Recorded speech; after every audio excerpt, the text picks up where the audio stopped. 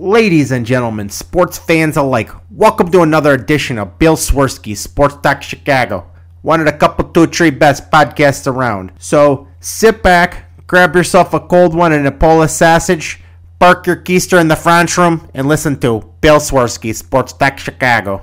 In Chicago, you know that all sports rock. The Bears, Hawks, Bulls, Cubs, and Sox. Pick your favorite, you can choose, as long as the Packers lose. For everything you need to know, it's Bill Swirsky Sports Talk Chicago.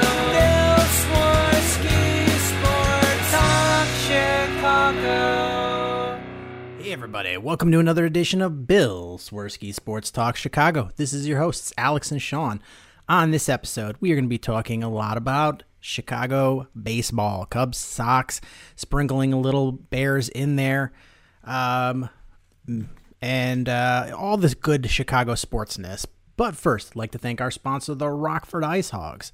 If you're not familiar with the Rockford Ice Hogs, they're the AHL minor league affiliate of the Chicago Blackhawks. What does that mean for you? You get to see the stars of tomorrow today at family-friendly, affordable prices. Sure, the season is not going on right now, but that shouldn't stop you from heading on over to icehogs.com, getting a hat, shirt, jersey, and season tickets for next year and more for the wonderful dads in your life for Father's Day.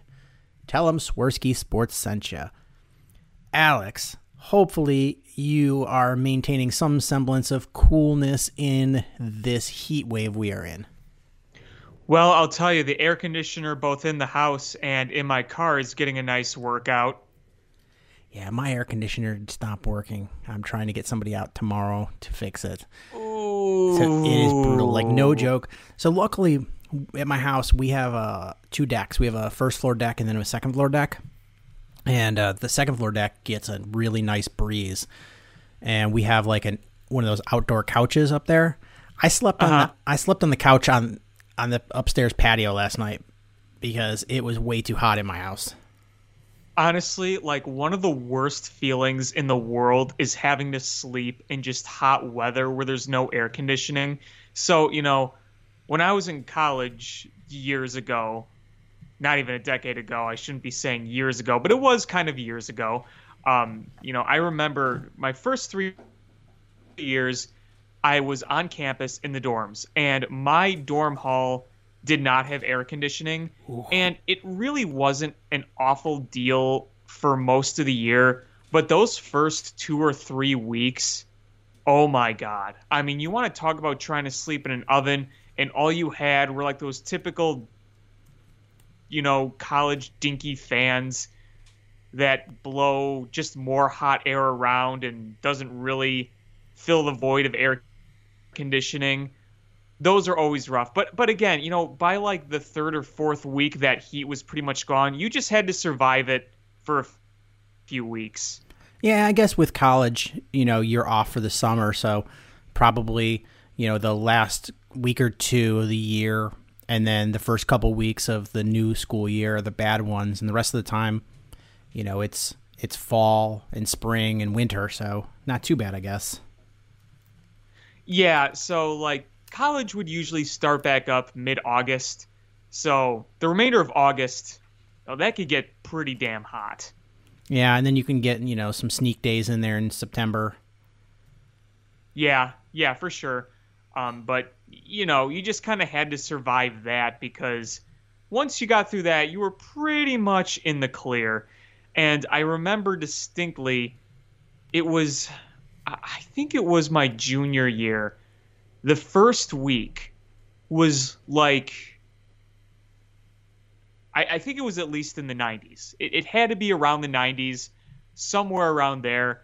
And, those dorm halls with no air conditioning, I mean, they just turn into ovens, like just pure ovens. And there was only one dorm hall on campus, maybe two, but it wasn't mine, that had air conditioning. And we were always envious of them for like a few weeks. And then afterwards it was like, oh, well, that dorm hall sucks because of this, this, and this. So you'd really only envy that dorm hall for a few weeks when they had air conditioning. But, that perk only applies for a little bit of the year.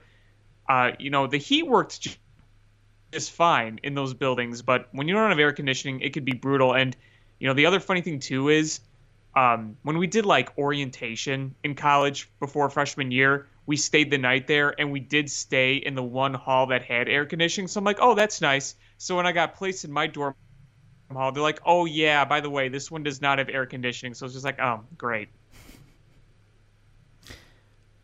Yeah, just the whole college experience of without the air conditioning, and just, you get, sweaty teenagers just living together, stinking it up, being all sweaty. Yeah, we always had the windows open, luckily, so we try to get some air circulation in there. But yeah, it was really just kind of rough to sleep. And during the day you can hang out in the air conditioned areas on campus as much as possible. But when you had to sleep, you had to sleep. So that was really what we had to battle through. And you're bringing comforters from back home, and typically those comforters are what I'd wear. It might, mostly I'd have it on the bed throughout the year, but they were thicker comforters, so it's not like they were thin. Those were hot on its own, and you couldn't even sleep on those. But I'm also one of those people that just can't really fall asleep without some sort of blanket or comforter. So it's like, well, either I don't sleep and it's hot, or I get I get the blanket over and it's even hotter. So it's kind of a lose-lose.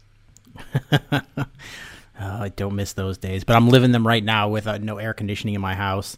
Well, hopefully that gets fixed soon. I know. It's like I think I need a new air conditioner unit because the motor just stopped spinning, and it worked fine last summer, but we put it away for the winter. I mean, not put it away. We covered it for the winter, and it's just not going. So waiting for hear back from the guy of when he can come out. It's brutal. So it's went swimming today to alleviate a lot of that, and then tomorrow I don't know. Hopefully he comes. You should just get one of those mini blow-up pools and sit in it all day until he comes. My neighbors have one of those, and my daughter's like, "Can we get one of those?" I'm like, I think we might have to at this point. Yeah, fill it with ice. Go to like 7-Eleven and buy those big bags of ice for like whatever, 75 cents, and just lay it all in there and go to town. I had an apartment that I was living in. So I lived in Philadelphia for like 9 years, and a couple of months after I graduated college, before I moved to Philadelphia, I was subletting an apartment, and it didn't have air conditioning. And most of the summer I was like, it's hot, but it's, it's bearable. And there was like a couple of days where it was just brutally hot.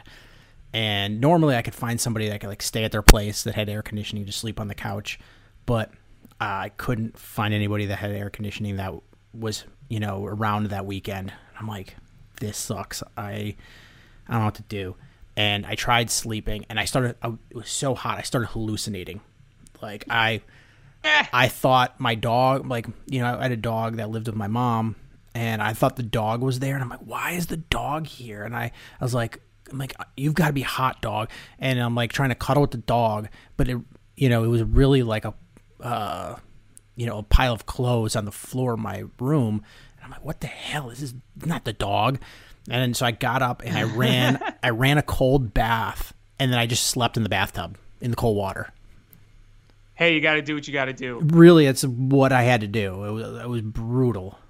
Well, I remember one year, I think it was 2012, and you know how every Chicago summer you get that one really bad storm with like high winds and tornado warnings and lightning, and it knocks out power in a lot of places. Yeah. Well, this happened, I think July of 2012, and it knocked out our power for a few days, so we didn't have air conditioning.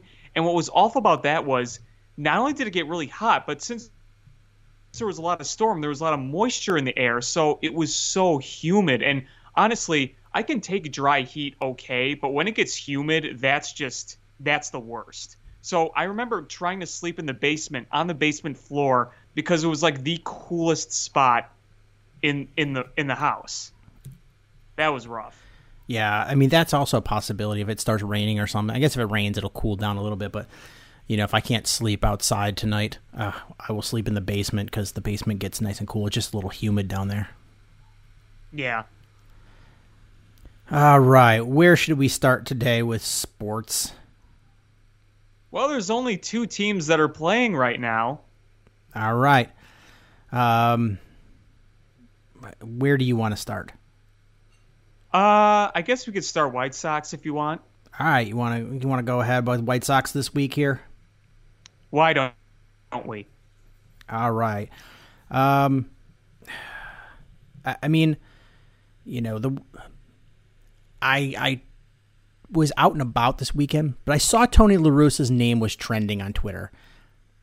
Do you know why? I don't. I honestly don't. Well, he just passed somebody. He's now the second all-time winningest manager in MLB history. I can't remember who he just passed, but he just passed that milestone. He's now second in all-time wins in MLB baseball for a manager. He's got a long way to go before he catches Connie Mack, and unless he pulls a Mr. Burns and just never goes away, I don't think he's going to break Connie Mack. Probably not.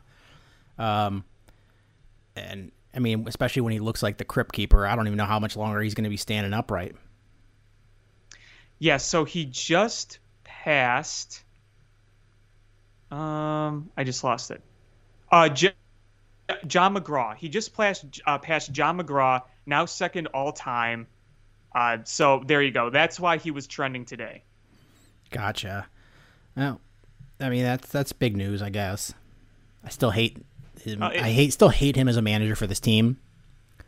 Who doesn't? I mean, you've got a pretty young team, and you've got a lively team, and you get this boner for a manager.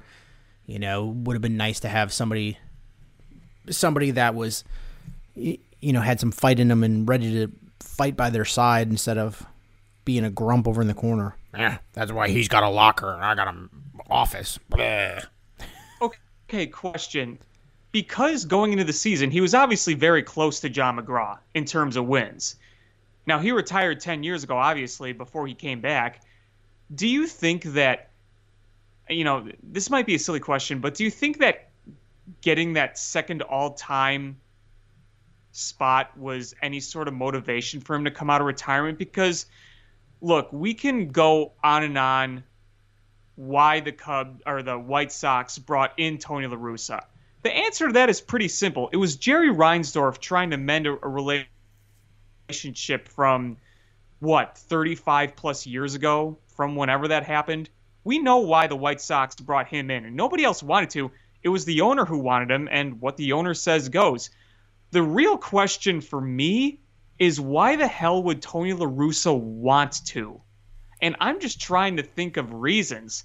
Is the potential of passing John McGraw one of the reasons he'd want to come out of retirement? I don't know. I don't think that would be a reason. I don't think that's enough of a reason for somebody to come out of retirement.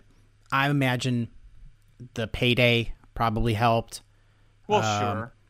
I would imagine being in the spotlight again, being relevant, probably helped. The fact that if he felt like he could take this club that's on the brink of being World Series contenders and put them over the top, that would cement his legacy. I'm sure that had something to do with it. I don't know if climbing another spot on the managerial wins list, maybe. Who knows? Who knows how to explain that dude, because he's a He's a weird dude.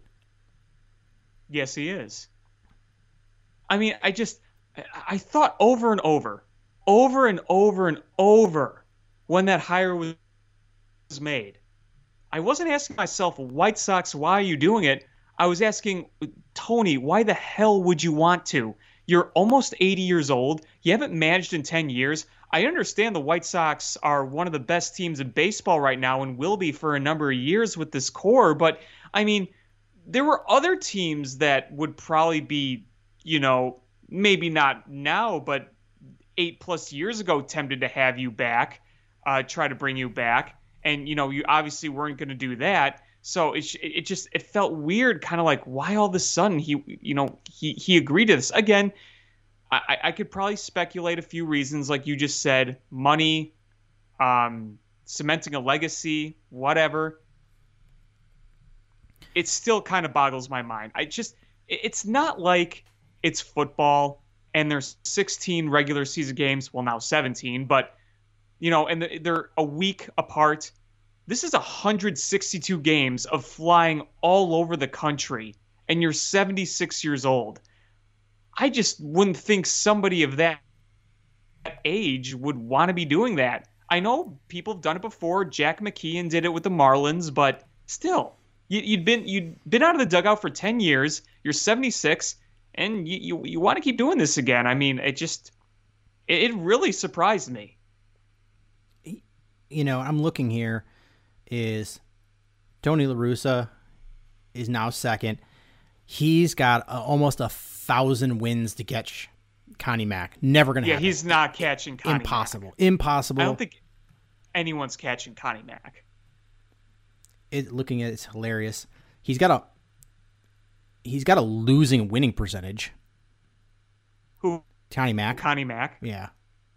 Well, he managed for so long, and he managed so many different teams. He probably managed a lot of pretty bad ones. He managed 76 ties. That's a lot of ties. And how often do you see ties today? Like once every few years, if even. Do they even have a tie? Well, remember the Cubs tied with the Pirates in 2016. Oh, okay. Yeah, 76 ties in his career, whereas Tony La Russa has 4. Yeah. Sparky Anderson only had 2. Bruce Bochy never tied. Well, how many games did Connie Mack manage total? A lot. Like roughly 7,700, 7,800 games. Yeah, and that was a long time ago. I mean, I'm pretty sure by then the records are pretty reliable. Whenever you look at old records like that, sometimes you question, how accurate are these? But either way, he managed 7,755 MLB games. That's a lot. If you divide that by 162, that's like 48 seasons. We're not going to see that again. No. Yeah. I'm looking at, is there anybody on this list of wins that's not like 1,000 years old? Let's see. Connie Mack. Nope. Tony La Russa's old. McGraw's dead. Bobby Cox. Joe Torre. Sparky Anderson. Dusty Baker is the second most active with wins. But he's old. Terry Francona's on this list. But he's kind of old. And he's nowhere near. And Bobby Cox retired, what, like a decade ago-ish? He retired, I think, 2010? 2010-ish? That sounds about right. Because he retired, and then a few years later in 2012, I remember, is when Chipper Jones retired, because his final game of his career was the wild card game against the Cardinals with the infield fly that was like, into center left field. Yeah, looking at this list, like, of the active managers, like Joe Girardi he's like, what, 55 or so? And sounds about right. He's at 1,042 wins. Mm-hmm. So, yeah, I mean, I don't know how this happens. Like, nobody's ever going to touch that Connie Mack record. No. It's kind of like, like Scotty Bowman in hockey, it seems unlikely that people are going to touch Scotty Bowman. Like, let's put it this way: how many wins would you say is a really, really good season in MLB? 94, 95. So you would put 100 wins squarely in the very good season, right? Oh, yeah. I mean, when you win 100-plus games, that's, like, excellent. So if you started managing a team, as you're the brand new manager, your first day managing, and you won 100 games that season, and then you managed that team for 37 seasons, and you won 100 games every season, after 37 years, you would still be second place in wins. Yeah. Yeah. Some records are just not going to be touched. Like, I really don't see anybody batting 400 again. Probably not. I mean, that one I think is much more. I mean, we've had guys flirt with it.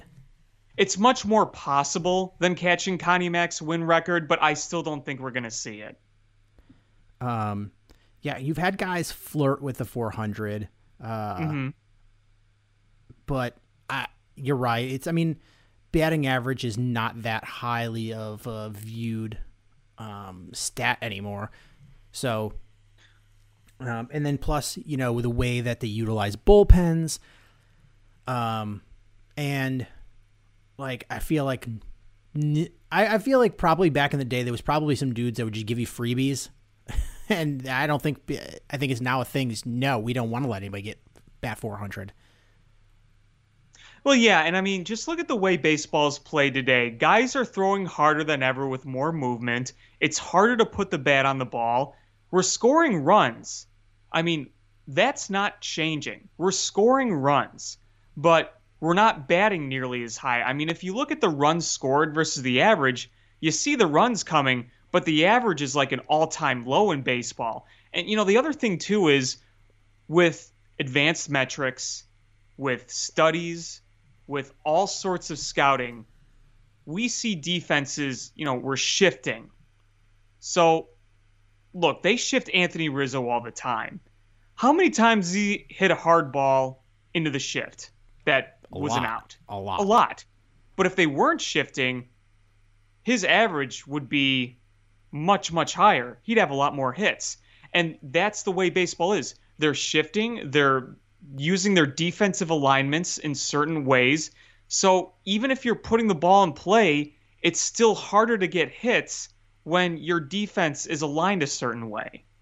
You know, they didn't have all that fancy stuff back in the old days. And, you know, people are more athletic today. So, yeah, the hitter might be more athletic and stronger, but you also got to remember that a lot of these defenders, they can cover a lot more ground. They can make better plays. They got stronger arms. So it's just, you know, less likely that a lot of hits today are going to land like they did back then. And you guys also got to remember, too, ballparks were much bigger back then in general. They had the Polo Grounds that was huge, really weird dimensions. So you had a lot more room to play with in terms of putting the ball in play and finding grass. Yeah, and I you know, maybe my view is skewed a little bit because I saw a player flirt with 400. You know, Tony Gwynn, when I was in high school, came really damn close. Tony Gwynn was a hell of a player. I want to say he batted like 394, 395, somewhere around there. Well, I mean, if there was anybody within the past 40 years to reach the 400 mark, Tony Gwynn would certainly be a good candidate for that. I mean, the dude's ability to just make contact and so smooth was remarkable. He really made hitting an art form. Yeah, I mean, George Brett came close in my lifetime. When I was trying to think of who else has come really close. Tony Gwynn, I remember that one distinctly. George Brett hit, I think, 390 when I was real little. I know Rod Carew, the year I was born, was real close. Larry Walker was at like 380, I think.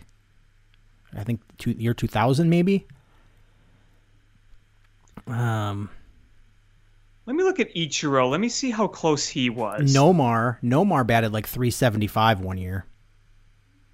Okay, can we talk about something really quick regarding Nomar? Sure. You know, Derek Jeter gets a lot of love, and don't get me wrong, it's deserved.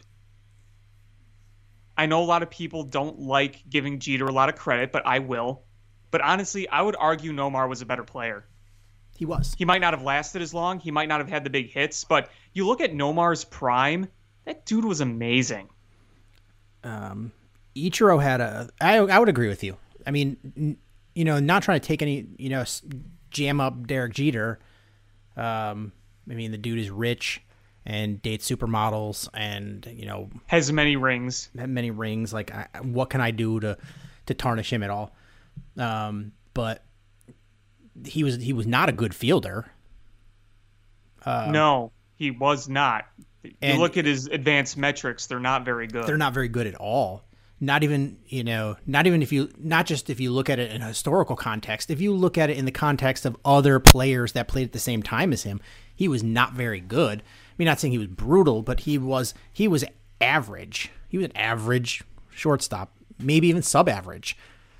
He was a guy that was a homegrown talent in the biggest market in the perfect era, and he had some really timely hits.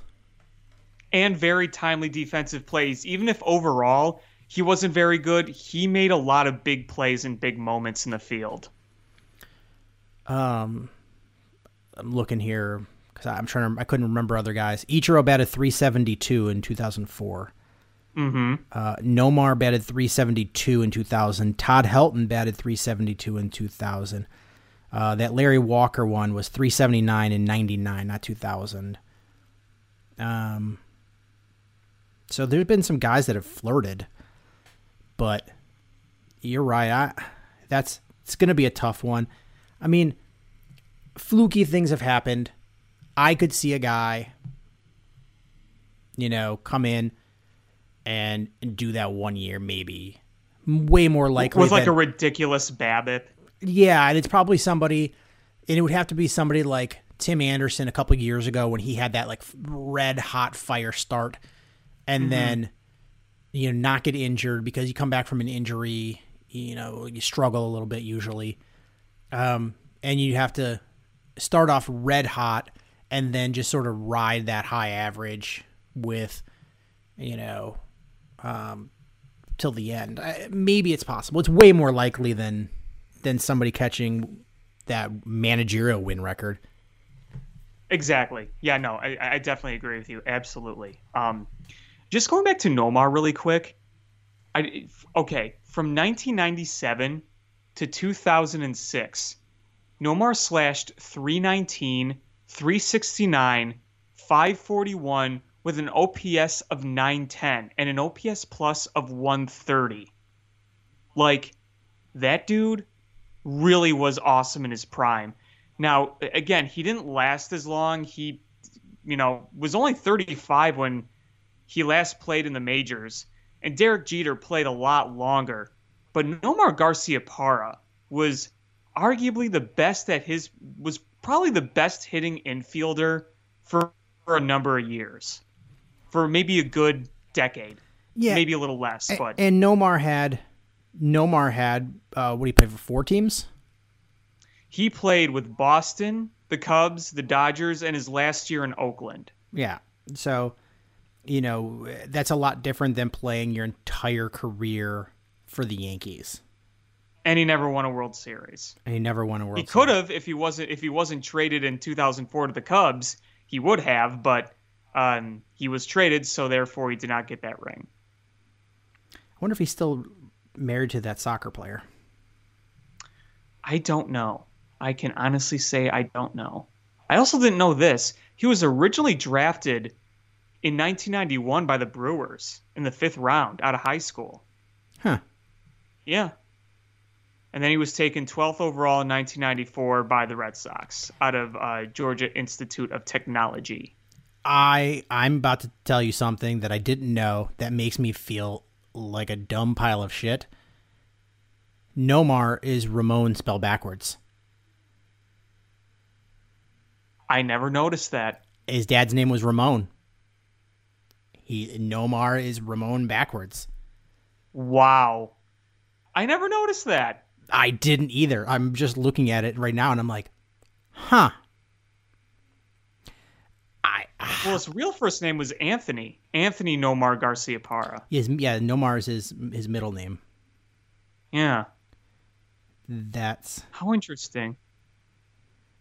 Anthony Nomar Garcia Parra. Noma. Hailing from, what is it? Whittier, California. Whittier, California? I've never heard of Whittier.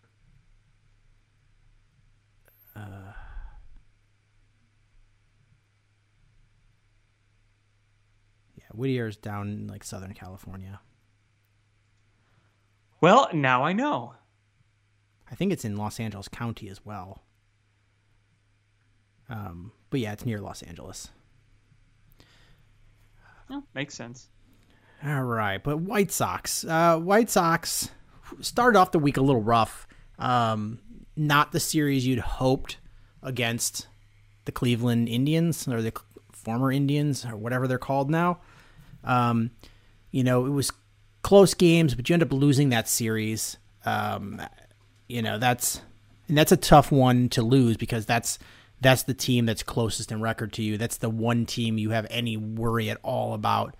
And it's the team that you want to take care of business with. And they end up being able to creep up in the standings on you a little bit there. Yeah, I don't think it'll matter much in the end, but you never want to keep that team that you could say, oh, they can creep up on us. You don't want to keep them alive, obviously. You got a long way to go, and there's still games to be had against them. But, yeah, you would have liked to have seen more wins in that series. They were really close to coming back. I think when we were doing this show last week, they were down by a couple runs in the 9th inning, and they almost came back, but not quite. But, they were able to rebound and take 3 of 4 from the Tigers. And the Tigers came in playing some pretty decent ball. And, watching the Tigers against the Sox, you are starting to see some of those future Tigers kind of take shape a little bit. So the Tigers are not a good team. They're not going to be a good team this year. But I definitely think they're going to give you a better fight than in years past. Yeah, I would tend to agree. And then the White Sox were able to take care of business for the most part against the Tigers this week. There was some games that were much closer than you probably expect. Like Friday, they had to come from behind they had to take the lead late to win the game 9-8. Tigers had that one super big inning where they were beaten up on the middle relievers. I think it was Hoyer and Marshall. Yeah. But the White Sox still put up 9 runs. Yasmani Grandal hit 2 home runs. Madrigal hit a home run, which that's like Billy Hamilton hitting home run. Who hit 2 against the Orioles back-to-back, if I remember correctly. He back-to-back games for Billy Hamilton. But Grandal had 2, and you got a lot of guys giving you hits in that game. And what's crazy is Yasmani Grandal is still batting like 150. Yeah, but his on base is like crazy, and he's got home run pop. He's kind of like a extreme Adam Dunn. He is batting 154 with an 833 OPS. That's pretty nuts. You don't see that very much anymore. Like Adam Dunn was at least usually between like 220, 250. Yeah. Those are like 150 with like an 833 OPS is like a Pete Incaviglia numbers. Well, didn't Joey Gallo kind of do that? Maybe. Those were kind of his numbers. Yeah, I'd have to go back and look on him. Maybe. But then yesterday, Tigers took a 4-3 win against the White Sox. And you saw an unusually not so hot start from Giolito. And, Giolito, ERA pushing 4, 5-5 record. It's not what you expect from him. And we talked about this before. I think you need to find him a catcher. I think you need to find him a personal catcher. I think that's going to do. The chemistry between him and McCann was pretty noticeably good. Yeah, and there wasn't really much of a way you were going to keep McCann. Even if you threw him matching money, for him the opportunity to play more often is going to be huge. And you're the White Sox. You're not paying a backup catcher that much money. You would have had to pay him a ridiculous amount of money just to keep him. For the reason, if they didn't have Yasmani Grandal, that might be a different story, but they do. And Yasmani Grandal was here to be the starting catcher for a number of years. So, yeah, I mean, you can't blame James McCann for it. And he got exactly what he was looking for, a nice payday with the Mets. Yeah, absolutely. And then today, the White Sox, you had a really nice start. Dylan, I mean, this is like the epitome of what you would love to see in your game. Your starting pitcher gives you 7 scoreless innings. You have your setup man come in the 8th, and then your closer and lock it down in the 9th. It's like it's exactly how you draw it up, At least, I mean, now you use relievers more frequently, but when my younger days, that was how you drew it up. Your starter gave you 7, in an ideal world, and then you brought in your setup man for the 8th. Your closer came in and cleaned it up, and that's exactly what happened. Is Dylan Cease let him sprinkle 5 hits around with 1 walk, 10 strikeouts, and then Aaron Bummer came in, 1 inning, struck out 2. Hendricks came in, 1 inning, struck out 2. Neither gave a hit, and you win this series pretty easily, Yeah, I mean, that's the ideal way to draw it up still. And I know bullpens are getting more and more used and starters less and less, but it's my opinion it's always a good day when your starter can go at least 7. I think so. I mean, I know the philosophy going into things now is you don't want to see you don't want the other team to see your starter a third time. But, if your starter has good stuff, seeing him a third time, it shouldn't still matter. At least give him the opportunity. Look at postseasons of recent past, particularly closers. Look at Aroldis Chapman in 2016. Look at what's his nuts from the Astros the next year. Look at Kenley Jensen that same year in 2017. Look at Craig Kimbrell in 2018. There's a lot of similar patterns here, is that a lot of these bullpens, when they get into October and go into the postseason, those guys kind of get burned out because they're getting used more and more and starters are going less deep into ball games. I think that sometimes you got to go to your starter and you just say, you know what, you got to go out there and you got to get outs for 7 innings. I just sometimes I think that we're a little too hook happy with some of these starters. I mean, and that, that's my opinion. And honestly, I think, you see starters with less pitches nowadays. They're fastball, slider, changeup, or curve in there. You're not developing pitches. I think if you're training these pitchers to be able to go deeper into games, it's not always physical. They go out there with a strategy. Have a strategy to go out there and face guys the first 2 times, and then have that second gear in there for when they see you a third time. Throw them a wrinkle. Go out there and throw them something different than you threw them the first 2 times. That's kind of what you have to do. I don't, a lot of these guys are going out well before 105, 110 pitches. And, I feel like they're being given the hook early and they're not being challenged to go out there for a longer time.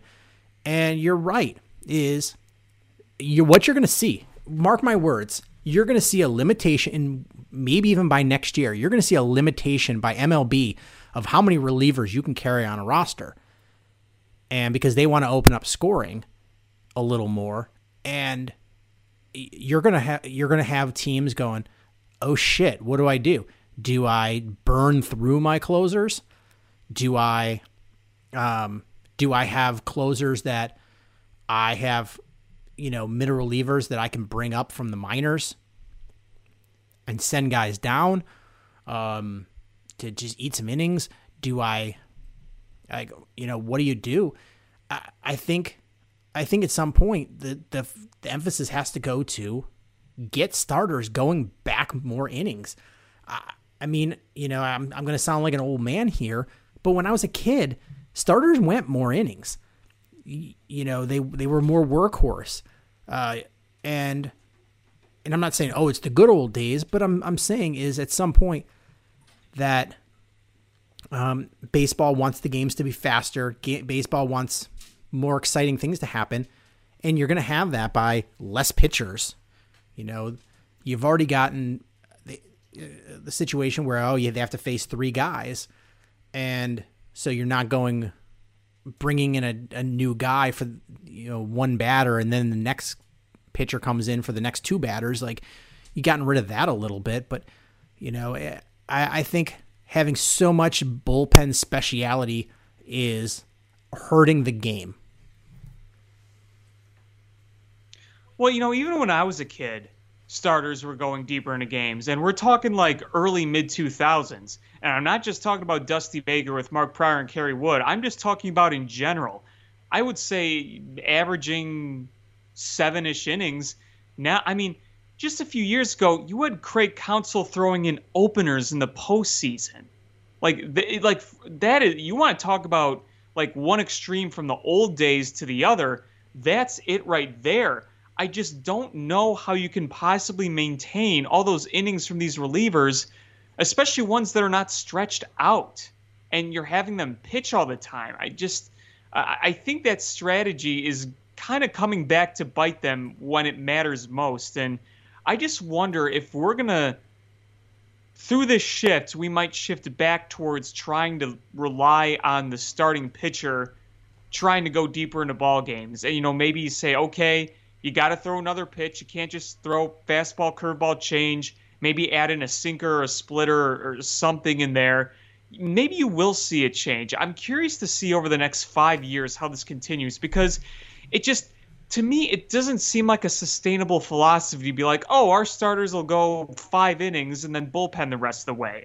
I don't see it working that way. I'm looking at the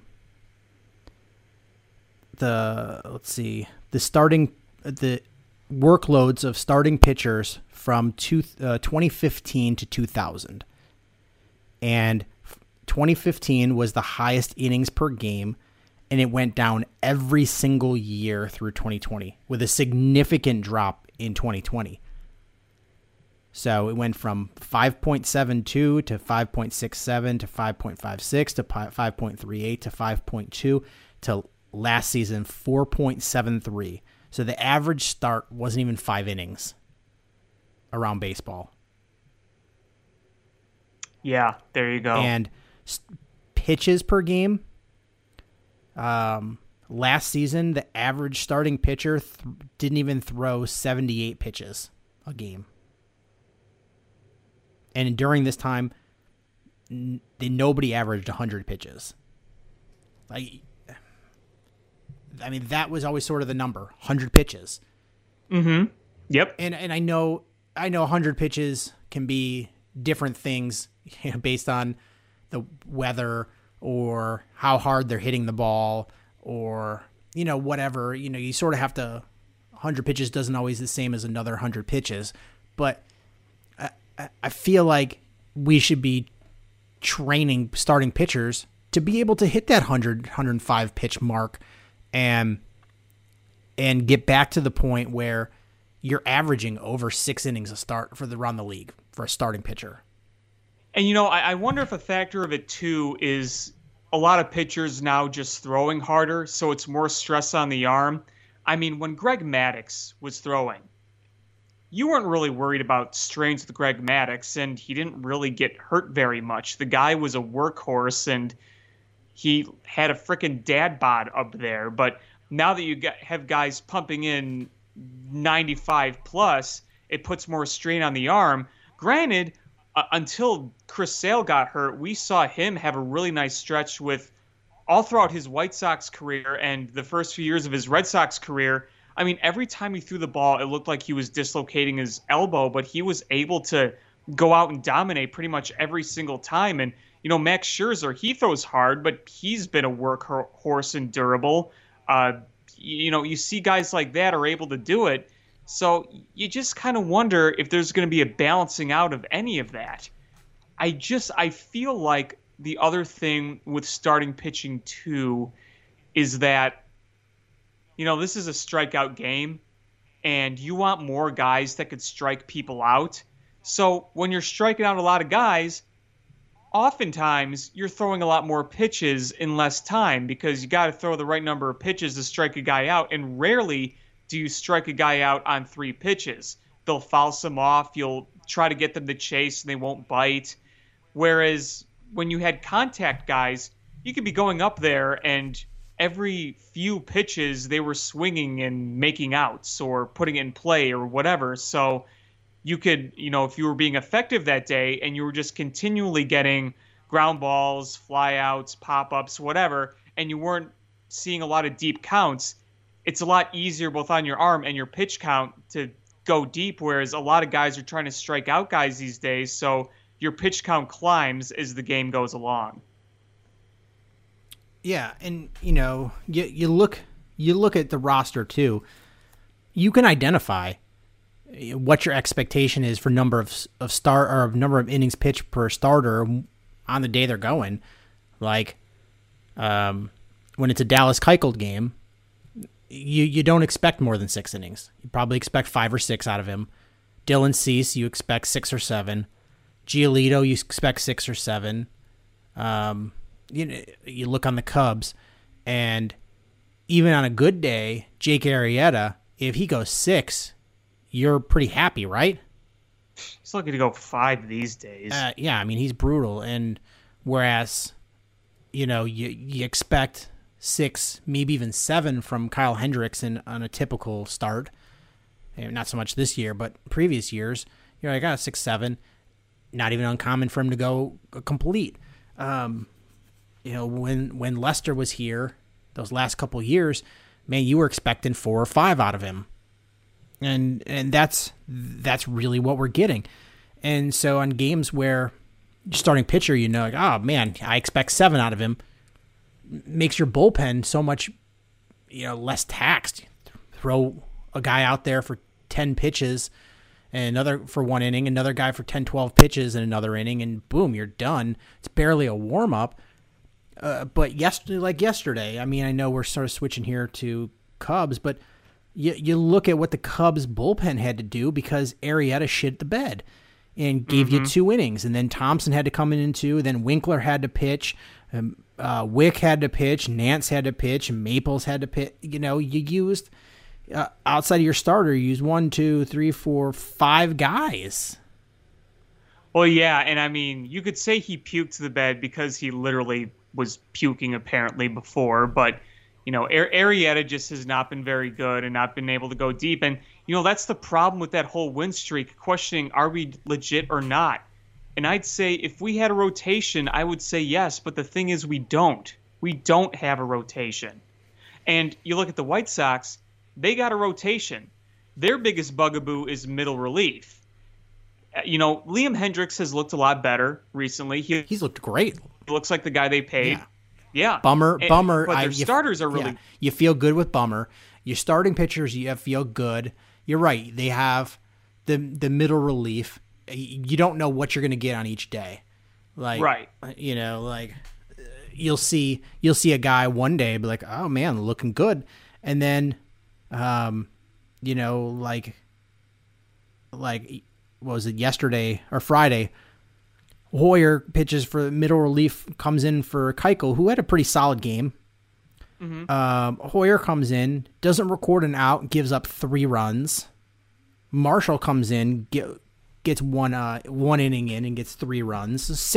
In 1 inning, those 2 pitchers give up 6 runs, and the White Sox win it. But then Crochet and Hendricks had to come in and lock that game down. And honestly, is Crochet went an inning and 2/3, and you had to bring in Liam Hendricks in for the last out of the game.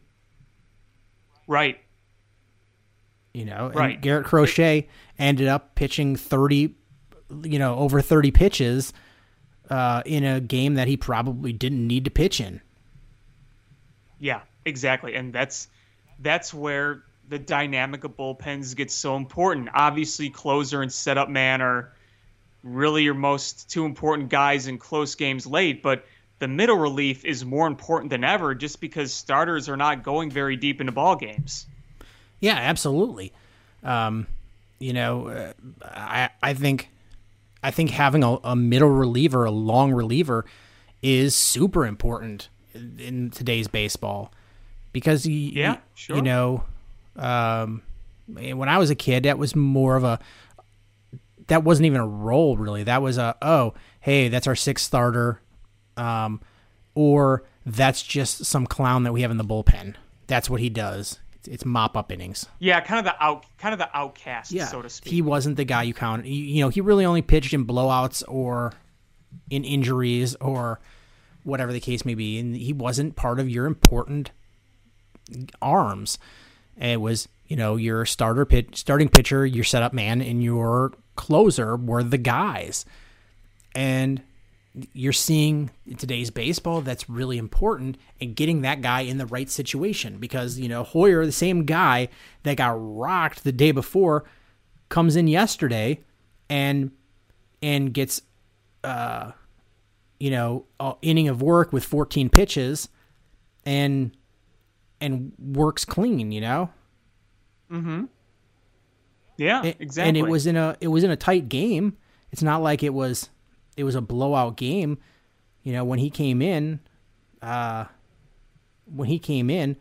White Sox, the White Sox were clinging to they lost. Sorry, they lost by 1. They were, down by 1. So they were still in that game, and you had Hoyer come in and pitch a nice inning. And, so it's getting these guys in the right situation, in the right day, and not having them be taxed by having to jump in and pitch long innings. And that's the one saving grace that you've seen with the White Sox. Their bullpen hasn't been taxed nearly as much as some other teams, like the Cubs have. Yeah, cough, cough. So the White Sox had a nice week this week. Games were closer than you would expect. You're starting to see some chinks in the armor as far as the offense goes. Well, it hurts when you have 2 of your top guys hurt, but of course, you're seeing good. At least I think. Sorry, go ahead. Well, I was just gonna say, you're seeing Yoel Moncada play like an all-star, which is good. You've seen Yermin Mercedes cool off a little bit, which was as to be expected. Just 2 observations. I wanted to bring up Yermin Mercedes. This may be completely coincidental and not related at all. Mm-hmm. But we did see the cooling of Mercedes at some degree because you couldn't keep up that start that he had, the 460 batting average, etc. But he really started to cool off after the whole incident where he hit the home run off the position player from the Twins and was called out by his manager. Mm-hmm. You've seen, and then getting beaned and not getting backed up. I don't know if that's coincidence or if that's a situation where he not being backed up by his manager has impacted his mental state, and you're seeing it impact how he is at the plate. I'm not a psychologist. Yeah, I don't know him. I can't. I just saying that if you look coincidentally, they happen around the same time, and it's just worth noting. Yeah, I really can't say one or the other. I do feel like the inevitable cool-off was kind of due for this time regardless. Just the rate he was going, and again, it's not disrespecting him. It's just, as you said, nobody is going to maintain that. I mean, you remember fucking Brian LaHare in 2012 with the Cubs when he was red hot the first 2 months. It got him an all-star nod, and then he basically just reduced to being a quadruple A player in the second half. And, we're in June now. It feels still super early, but we are already in June. So I feel like the cool-off was inevitable. Whether it had to do with Tony La Russa, I really can't say. But it is an interesting observation. So, yeah, I mean, we're like a third of the way through the season. Yeah, it's kind of hard to believe. But it's just every player, no matter what level you're playing at, responds differently to different managers and their managerial styles. I clearly didn't play anywhere near a professional level, but I played sports as a child and, through high school and played club level in college. But I didn't respond well to being yelled at. Somebody yelled at me, I sort of shut down. I don't like being yelled at.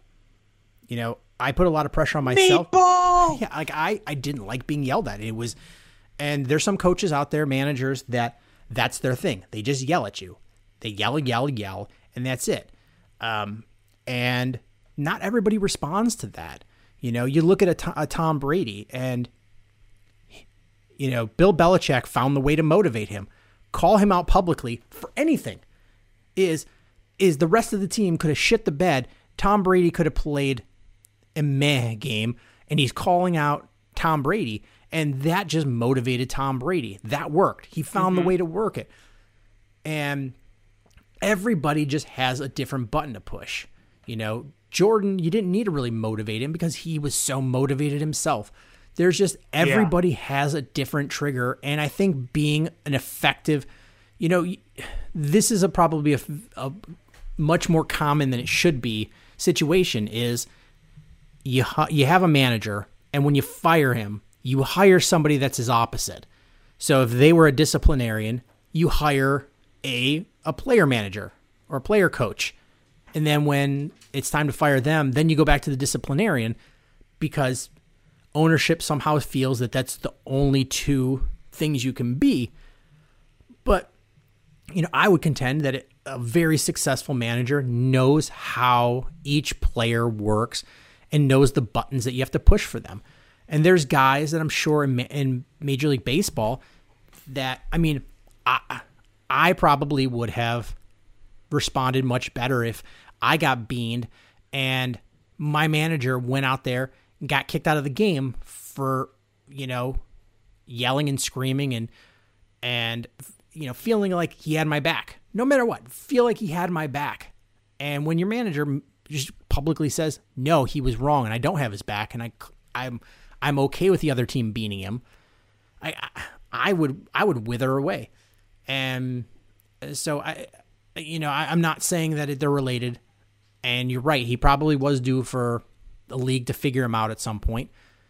But it just begs the question of, does Tony La Russa seem like a guy, at least at this stage of his career, that's learning enough about each of his players to find out how they operate and altering his style to best do what's best for the player? Well, I don't think he's really altering his style. He's just managing the way he's managing, and the players are just playing the way they're playing. Obviously it's working. They're in first place and they've been dominating, but I don't think you're ever going to see that nice, warm, fuzzy, personal relationship between the players and Tony La Russa being formed. It's not going to be like managers of the past. I don't think you're ever really going to see that. If it wins, If it wins them games and all is good there, then it's not a big deal.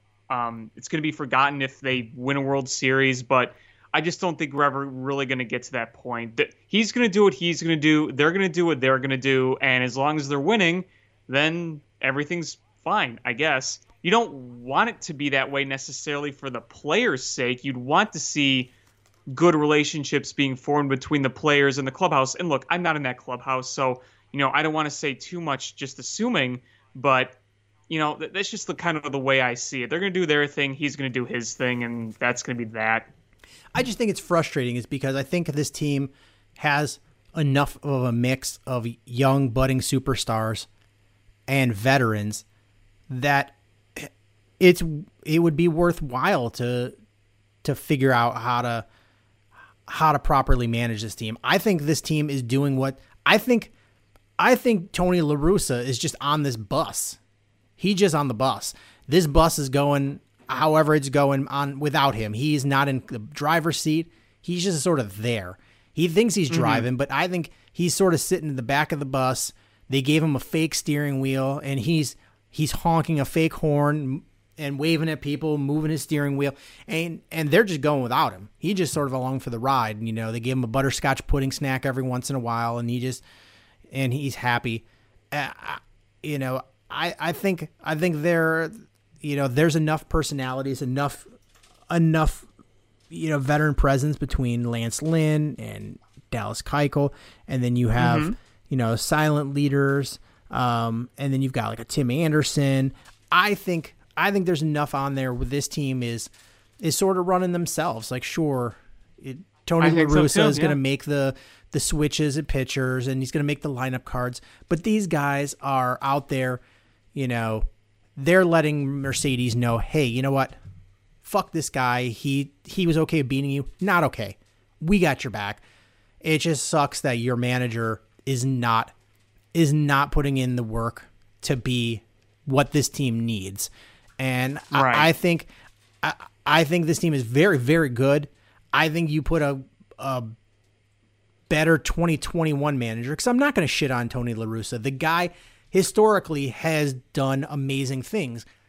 There's no question about that. It was just a different era when he did it. It's a different era. He's a different guy. He's almost 80 years old. Like, you're not the same guy. It's as time can pass you by as a player, it passes you by as a manager. He's not the same guy. He's not meant for this team. And I think if you would have hired the right manager, I think this team is even better. I think they're even better than they are. Right. I mean, like, look, Joe Torre is a Hall of Fame manager. He's an all-time great. Would you want to bring Joe Torre out of retirement to manage a team in this day and age? No. Would you do it with Bobby Cox? No. And honestly, I would have. I mean, this is a slight exaggeration, but for comedy effect, I would have rather had a seance and brought Connie Mack back to manage this team than Tony La Russa. Literally just a cardboard cutout of him. Just a Ouija board to make decisions. What did Connie say? Ooh, he said, boo. The ghost of Connie Mack in the White Sox dugout. That's our new character. we have Buttercup and John Lackey and then the ghost of Connie Mack. Boo, put in bummer. What is that sitting at the edge of the dugout? Oh, that's the Marty Havlat crock pot. Boo, let's warm up a lefty. Woo. I love it. But it's going to be an interesting series coming up. We have another decent team that I don't think the White Sox have faced yet this year. The Blue Jays are the next opponent. I think it's going to be fun to see them. Yeah, watching Vlad Jr., that'll be fun. Yeah, I mean, that was a team that preseason, I think a lot of people had as a potential to win that division. And, the Rays are just playing amazing. But I think Rays are going to come back to earth. I don't think you're going to see them keep this pace. But the Blue Jays, Red Sox, and Yankees are all right there in the mix with each other.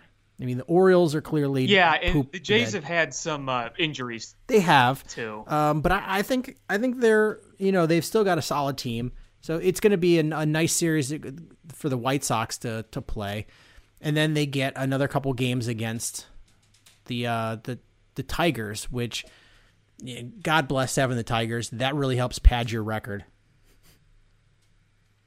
I assume that series is in Detroit. I didn't look. I think probably in Detroit. Let's see.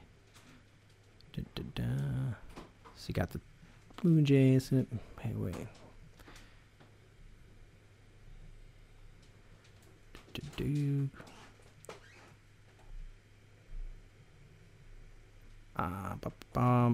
It is at Comerica Park. You're right. Yeah, I figured. Yeah. So, So you pad your lead with that, and then you hopefully can win out the series against the Blue Jays. But it's going to be a fun series, I think. I think so too. Absolutely. I haven't caught a lot of Blue Jays games in recent years, so it'll be nice to see a good Blue Jays team. And then and they're still playing in Buffalo right now. Are they? Yeah. Oh yeah. They'll probably change soon. I don't know. But... Canada is still really strict with things. So. Well, they just approved for traveling for hockey. Oh, okay. For the semifinals. Okay. Yeah, but this is at Comerica. I mean, a guaranteed rate. Sorry, guaranteed rate. Mm-hmm. So it's in Chicago. But yeah, Toronto. And we get Carlos Rodon pitching Game 1 on Tuesday. So you start off well there. Holy cow! Looking at Toronto's injuries. Oof. Cole, Kirk, Biggio, Phelps, Springer, Merriweather, Baruki, Bergen, Jansen. Like, they've got a lot of dudes on their injury list. Yeah, they're pretty banged up. Oof.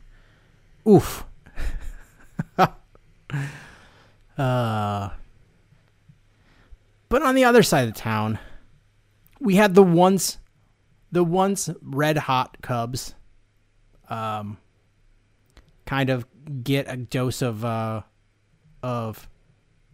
reality here. Yeah, they weren't going to keep that play up as long as they were, especially with that rotation. You really saw the holes in that rotation in San Francisco. And can we just take a minute to talk?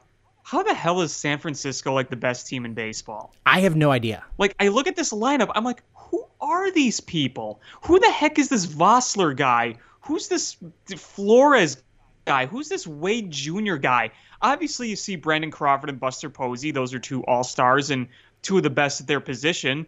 And you have a pretty good rotation. You still have Johnny Cueto there. Kevin Gausman is good now. Not to be that guy, but did you see any of Saturday night's game in which Kevin Gausman pitched? I saw little bits and pieces of it. I just saw the middle 2 innings. And in those middle 2 innings, I don't want to be accusatory, but he relies on wicked movement on his splitter. Okay? And between every pitch, he was using his pointer finger and thumb, and he kept rubbing the bill of his cap in between every single pitch. I'm just surprised nobody said, hey, can we look at that really quick? Because it was between almost every pitch. Especially since Major League Baseball came out the other day and said that they are going to start cracking down on that. Exactly. Now, in years past, did I care quite as much about substances like that? Not necessarily. I mean, I didn't really condone it, but I'm like, you know what? That shit happens all the time. It's almost kind of part of the game, whether we like it or not. But when MLB Baseball comes out and says that they're going to be super uber cracking down on that, and meanwhile, Kevin Gausman's getting great movement while between every pitch, he's multiple times touching the bill of his cap in the same spot. Like, okay, yeah, you can lambaste Trevor Bauer and Garrett Cole. They throw one pitch. Oh, we got to look at that. We got to look at that. But you have some of these other guys doing it, and nobody's really blinking an eye. Like, I don't want to call it a witch hunt, but it almost feels like they're targeting some of the big time pitchers where, and Kevin Gausman might not be cheating. That might literally just be what he does. I would just like to see someone say, hey, can we take a look at that cap? And if it's nothing, it's nothing. But if it's something, then, stay with what you were saying by trying to crack down on that sort of thing. It was very noticeable. In the little bit of the game I watched, between every pitch, touch, touch, touch, would kind of put his hand on the ball, touch, touch, touch, it just... And he throws with a lot of movement. So I'm just surprised nobody said anything. Yeah, he's a guy that is over 30 years old and suddenly is finding magic. Look at the giant jump in the recent years of his Ks per 9 and the dip in his walks per 9 and the big dip in his ERA. And... not accusing, just saying. Some people are late bloomers. It does happen, but some could happen. Now, I wouldn't be saying this about Kevin Gausman if I just didn't see him noticeably between all those pitches constantly touching the bill of his cap. Yeah. If he wasn't doing that, I wouldn't really say anything other than he's just got to go in this year. But when I saw that, and again, I don't use Twitter really anymore, but I went on Twitter and looked up like Gausman hat, and I've scrolled through, and I saw on multiple occasions people tweeting, not just that night, but other nights he pitched. So Gausman sure is touching the bill of that cap a lot, so it's not like I'm the only one that noticed it. Again, it could just be a routine thing. Maybe it is, but if it is, I'd like to see closure on it. It's obviously too late now. The game was yesterday. It's over. It's done. Whatever. But I'm just really surprised nobody went out there and said something, or the umpires said, "Hey, you're touching your cap a lot. What are you doing? Can I see that cap, or can we switch it?" Yeah, because honestly, I bet a lot of guys have been doing it, not just him. Oh, from the people in Major League Baseball insinuating that this is rampant. Not just, managers have said it, players have said it, announcers have said it, that nobody wants to, other than the manager of the Cardinals, nobody wants to directly say there's a problem, but everybody hints at the problem. And then Major League Baseball comes out and goes, yeah, there's a problem, we're going to solve it.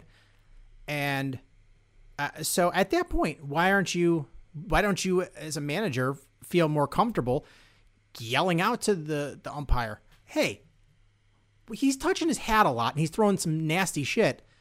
Can we check the ball? Can we check his hat? Right.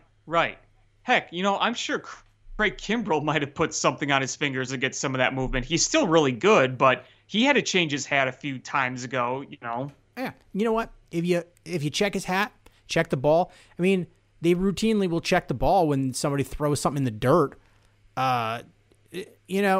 Just look. What's it hurt? Right. And maybe they looked when we weren't looking. I really don't know. It didn't seem like it. Maybe the umpire did take a look at the few balls. He didn't really see anything. Maybe between innings, somebody did take a look at something. I really don't know for sure, but it sure didn't seem that way. But, MLB's just got to be consistent about this. Don't hunt after certain pitchers and then completely ignore others. Is really all I'm trying to get at. If you're really going to take this seriously, like you say, then live up to it. Do what you were supposed to be doing. Yeah, absolutely. Absolutely. But yeah, the Cubs, you were feeling good. They were moved into first place. Were playing great. Beat up on a very good Padres team. And you're like, I honestly was sure that this Giants team was held together by witchcraft and bubblegum, and they might still be, but they beat the Cubs, and they frustrated the Cubs, and you saw the frustrations boil over a little bit between Wilson Contreras and Anthony Rizzo. And I can't say for certain whether it's anything or whether it's, just, something very minor, but you saw the frustrations coming to a head with the Cubs in this series. Yeah, you definitely did see it. And, you saw some approaches that were less ideal when things kind of turned bad.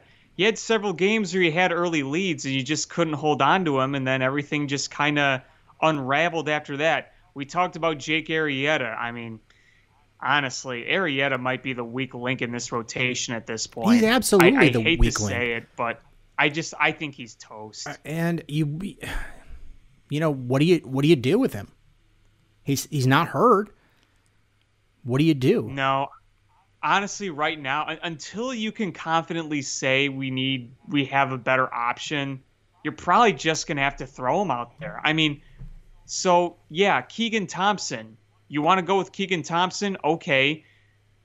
Do you go a 6-man rotation? Do you replace one of the guys? I mean, you look at the other guys in that rotation. Albert Alzolay right now is pitching pretty impressively. He's going to start against the Padres again in San Diego. We'll see how that goes. Kyle Hendricks, he's not there, but at least he's pitching overall solid games. I mean, if you look at today, it looked like he was going to be lucky to go 3 or 4 innings. He was giving up hits, a lot of hard contact, but he adjusted, and he ended up throwing a quality start. 6 1/3 and 3 runs. He's giving up a lot of long balls, but at least he's, still putting up quality-ish starts where he's not giving up, 6, 7 runs in 2 innings like he was at the beginning of the year. But beyond that, Arrieta's struggling. I have a quick question, to piggyback off of Kyle Hendricks. Do you think he's tipping his pitches? I think so. I think that's part of it. I think because Ron Coomer said it on the radio today, and you saw it early, you watched it. They knew it was coming. Like, they were waiting back and smacking the changeup early on. Then I think when he kind of maybe changed a few things, mixed a few things up, he was able to, use it more effectively. And, I think, too, you saw just better command and location later on in the game, so he was able to get more swings and misses. But early on, when the stuff really wasn't breaking and being located exactly where he wanted, I think they knew it was coming because they were waiting back. And when you wait back and it's not moving very much, you're going to smack it. So I would not be shocked at all if he was tipping his pitches at some points, because I think he's given up 20 home runs already. I mean, that's a lot. I mean, historically you've seen him, a lot of the runs he did give up were on the long ball. But the runs were not very many, and he didn't have walks to accompany those. So he would go 7 innings with 1 or 2 runs on 2 solo home runs. Okay, I can live with that. But he was missing a lot of bats. He had really good accuracy. So you're like, okay, every once in a while a guy would catch him, but it's not a lot of damage because it was not guys on base. And now you're seeing people hit him and get on base, and it's a much different story when they're hitting him hard. Yeah, I mean, look at his previous start against San Diego. The first 4 innings were brilliant. And then I think they started to kind of catch on to what he was doing. And then they started hitting him hard, whether it was home runs or it was just balls in play that were lucky outs. He was really getting hit hard. He wasn't really fooling anybody. And I think they kind of caught wind of what was coming and knew when it was coming, and they were able to wait back and smack it. So, early on the struggles looked very mechanical to me, and I think they were. You could just tell things weren't right. Mechanically, he looks, to the naked eye, he looks better. but he's still giving up long balls. He's still, even when he's getting better results overall. So I don't think it's out of the realm that he's tipping his pitches from time to time, especially today early on. But being able to adjust to that, that's where the good pitcher comes in. And, every time Kyle's hit a rough spot, he's always been able to adjust. So you just kind of hope the same thing for him. That's the nice thing about tipping pitches. It's very, very fixable. Yeah, it just, why aren't you noticing it? Your brain trust your pitching coach. Why aren't you catching this, and why aren't you figuring it out much sooner? Because it's gone on way too long. Yeah, I mean, even in years past when he was giving up long balls, it wasn't like this. Right. But, like I was alluding to earlier, you talk about Hendricks and Alzolay, and then it's like, okay, Zach Davies just kind of lobs balls and hopes he gets out, and sometimes he gets outs and sometimes he doesn't. And then, you have washed up Arrieta and Trevor Williams. So your rotation is still by far your weakest link, in my opinion. Absolutely. And you saw some of those cracks begin to show in the bullpen because that was not going to last because they've had to pitch so much. Absolutely. You're seeing, a lot of, a lot of use. You're seeing really inconsistent starting pitching innings. You've got to get these starting pitchers to have more quality innings, more innings indeed, and this is a bullpen that has done well, but they're not a bullpen that you can ride to a World Series. They're one that you have to minimize their exposure a little bit. Yeah, I mean, on paper, I think you can definitely make a run with it, but when you toss all those innings, it's going to be a lot harder. Craig Kimbrell is used as a closer. I mean, that's okay. But, when you need Andrew Chafin a lot, and you need Ryan Tepera a lot, and you need Dan Winkler a lot, that's going to wear on you. Absolutely. Absolutely. And this bullpen has gotten a lot of use. Yeah, a lot. A lot. So, I don't know what else to say. I mean, you're getting some hitting. Javi's been hot or cold, but Chris Bryant has continued his streak, playing really well. Wisdom, Patrick Wisdom, dude.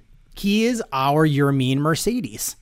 I mean, it's not going to last at all. No. But this is crazy. Yeah. I mean, you're getting about what you expect, maybe a tick above with Sogard. Alcantara has been way better than what you were infinitely better than what you'd expect with him. Frankly, I'd like to see him play a little more. Yeah. I'm not saying I want to play every day, but I don't really want Sogard playing every day either. No, nope. So there is one hitter that I really do want to talk about for a second. He just came back, and the struggles are still here. Happer? I think you know who I'm talking about. Happer? No. Peterson? No. You talking about Jason Hayward? Yes. Yeah, I mean, at this point, he is what he is. I mean, the last 2 seasons, you saw legitimate promise for him producing. He hit for power. He got on base. He was producing. He was going the opposite way, hitting the ball hard. This year, I think he's off to a worse start than 2016 even. Yeah, but he's not getting the flack for it like he did that season. I think people are just like, meh, he is what he is. And, you pay him a lot, and you got to play him every day. His defense hasn't been as good as it has been. No, There's it's in that not. Armor. I think that's just with age. The arm starts to wear down and physically out there. And The problem is if he's not going to be a defensive superstar and he's not going to hit, then what is he? I don't know. I mean, you've seen significant dips in his defense and in Javi Baez's defense. Yeah, he's making a lot of errors, a lot of careless errors. I mean, Javi's at 13, 14 errors so far this season? Yeah, I don't know if that's mental because it's a lot of routine stuff. I mean, yeah, this team is a team, they're winning right now. And I hear a lot of sports broadcasters talking, this team might put Jed Hoyer in a predicament come trade deadline if they're still winning. I mean, are you counting on the ways they're winning to keep happening until the trade deadline? No, and I know there was reports saying that selling is out the window at this point, and I still think you need another few weeks to see what goes on. I really do. And I get there's going to be temptation because I think it is fair to say that no matter what, the Cubs will be hanging around. A combination of them seeing positives in some of their play with their offense and everything. But the division around them, nobody seems to want to take full control. The Cubs get hot. The Cardinals are not. Now the Brewers are coming. The Brewers have been red hot. So it's kind of a seesaw They're tied battle. for first. Right. So, you have that issue there where you're in a division where even if you play some mediocre ball for a few weeks, you're still going to be in the thick of things probably. But, I feel like you need another month or so to see what happens. I mean, okay, let's say you reevaluate right after the 4th of July. A lot can happen between now and then. That's a full month. It's a month. That's a lot for it to happen. And right now, you are relying on a bullpen that we thought was going to be bad. I mean, we thought this bullpen was going to be dog shit. Yeah, we did. We really did. And you're relying on basically 3 hitters right now. And 2 of them are guys that before training camp or spring training, we all went, who the fuck is that? and the other one is Chris Bryant. So those are the 3 guys that are you're riding it offensively. 2 of them you expect to just come back down to reality really fast and really hard. At some point, I'm not going to say the bullpen is a flash in the pan, but they are overachieving. And at some point, the number of innings that they're pitching is going to come back and bite them in the ass. I agree. So, honestly, if they're still hanging around come trade deadline, I think that's bad news because then that just means I think that later in the season you're going to see everything catch up to them and you're falling out of contention, and then you didn't get anything for the players you had. If I think you ask me what this Cub team truly is, I'd say it's not quite as bad as those first 3 games in San Francisco, but it's not the 9-1 homestand good that we saw right before that. It's somewhere in between. Yeah, I mean, my whole thing is I never said the Cubs were going to be the basement dwellers. Like, my contention was always, yeah, they might compete for this division. I don't think they'll win it, but they're not contenders for a World Series. Right. Not with that rotation. Not with that rotation. No way. And not with the guys that are their offensive leaders. Chris Bryant, you feel, he's got the pedigree where you're like, okay, he could hit through the playoffs and into the World Series. Are you relying on Alcantara and Wisdom to hit like they are for the rest of the year and into the playoffs? No. It's going to be a matter of time before they both hit a wall. Yeah. You can appreciate the hell out of what he's doing right now, Patrick Wisdom, because what he's been doing is really special. Absolutely. But it's not going to last. Yeah. Again, it's not going to last for any player. It's just like we said with Yermin Mercedes. Like, I really appreciate what it is, and I hope for the best for him, but he's he's not a 460 hitter. And just like Patrick Wisdom's not a 412 hitter with a 1500 OPS. Right. Patrick Wisdom right now, 412, 7 home runs, 10 RBI, 1533 OPS. He's got an almost 1100 slugging percentage. And also keep in mind, he'd have 8 home runs if one of his absolute bomb drives wasn't knocked down during that windy, cold day at Wrigley Field last Friday, I believe. Yeah, against the Reds, where they won 1-0. Yep. That would have hit the scoreboard according to the metrics and the wind analysis if that wind wasn't blowing in at 40 miles an hour. So he'd have 8. Yeah, I mean, looking at the rest of that batting lineup, Hayward, he's right now 561 OPS. I feel like that has to come up. I think it will come up. I'm not saying it will come up a lot. I think it will come up. Happ is at 651 OPS. That's going to come up. I don't know how much. He's been pretty streaky this year. Rizzo is at a 770 OPS. I don't know how much better I expect out of him. He's not been that great this year. And Baez is at a 757 OPS. And I'm not going to lie, I don't see a huge uptick there either. Well, with Rizzo, when he came back after the back issues in that San Diego series, he was stinging the ball.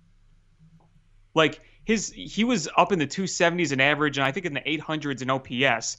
He was pretty much, his slash in OPS was really right around where his career numbers are. But then in San Francisco, he did not have a very good series, and we need to see Rizzo hit for some more power again. We have not seen him hit a home run in a while. I want to see him drive the ball a bit more again. I won't hold too much against Rizzo. I think overall the numbers are okay for his age and for his back issues. But to your point, you have Bryant slugging the ball. You have Patrick Wisdom slugging the ball. You have real streakiness from Jock Peterson and Ian Happ. Some weeks they're locked in, they're stinging, they're having great plate appearances. Other weeks they're just not getting anything. They're not buying a hit. Ian Happ's bat speed seems to be changing every at-bat. Sometimes he's able to crush a ball. Sometimes his swing looks like a big golf club and he can't catch up to a fastball. So you're seeing some inconsistency overall from the outfield performance outside Bryant. So it's kind of your typical Cubs roller coaster with the offense right now. But the good thing that I could say about the offense is, at least since that historically awful start, you have seen a lot of good things, especially with their ability to make a bit more contact. Even if it's not, hitting home runs left and right every game, but they're making more contact and at least pushing across some more runs. You at least like to see that a little more. So it's going to be interesting to see what the next few weeks bring, especially with a tougher schedule. Absolutely. We get the Padres again, and it's not going to be a cake. I mean, it's kind of cakewalky the first time. I don't think it's going to be the case this time. Not in San Diego. Yeah, you're going to see a different team. And you're seeing some of their best pitchers. Yeah. Let's see. Are we getting you? Let me look at the potential matchups. I mean, Yu's been great, and that trade still just disgusts me, but I won't go off on that tangent again. So tomorrow night, Ryan Weathers versus Adbert Alzolay. We saw Adbert Alzolay and them pitch. Then we get Lamet. Yeah, we get Yu Darvish versus Jake Arrieta. Yeah, that last 5.26 ERA and 1.5 WHIP versus a 2.25 ERA and 0.93 WHIP. 42 Ks versus 84 Ks. 22 walks versus 17 walks. 11 home runs versus 7 home runs. So yeah. Yeah, it's not going to be a fun. I mean, I don't expect that that third game to be a win by any stretch. It's going to be much tougher. Yeah. This series, much tougher. I think we're going to see a series much closer to the Giants series where games are close and there's some where we just get blasted, but then we get the Cardinals after that. Yeah. Luckily that one's at home. Yeah, but it's that the Cardinals might have that voodoo magic that, they catch back up in the division. Yeah, right now, the Cardinals are not playing very well, but you give them a few days to get them a few wins, and you never know.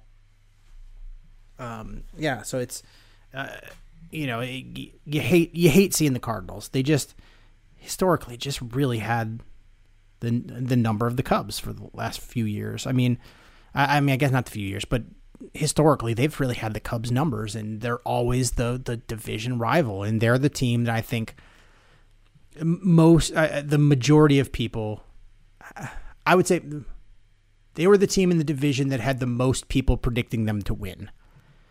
Right, especially when they picked up Nolan Arenado. Right.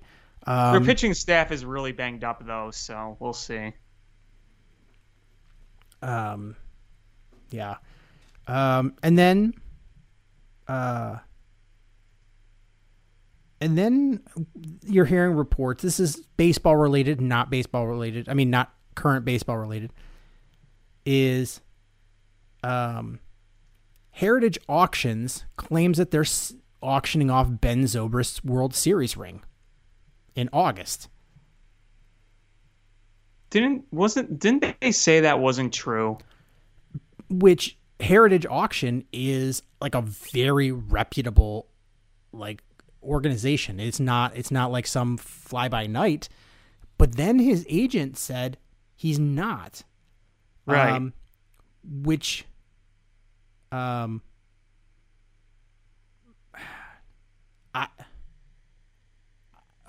where does the truth lie?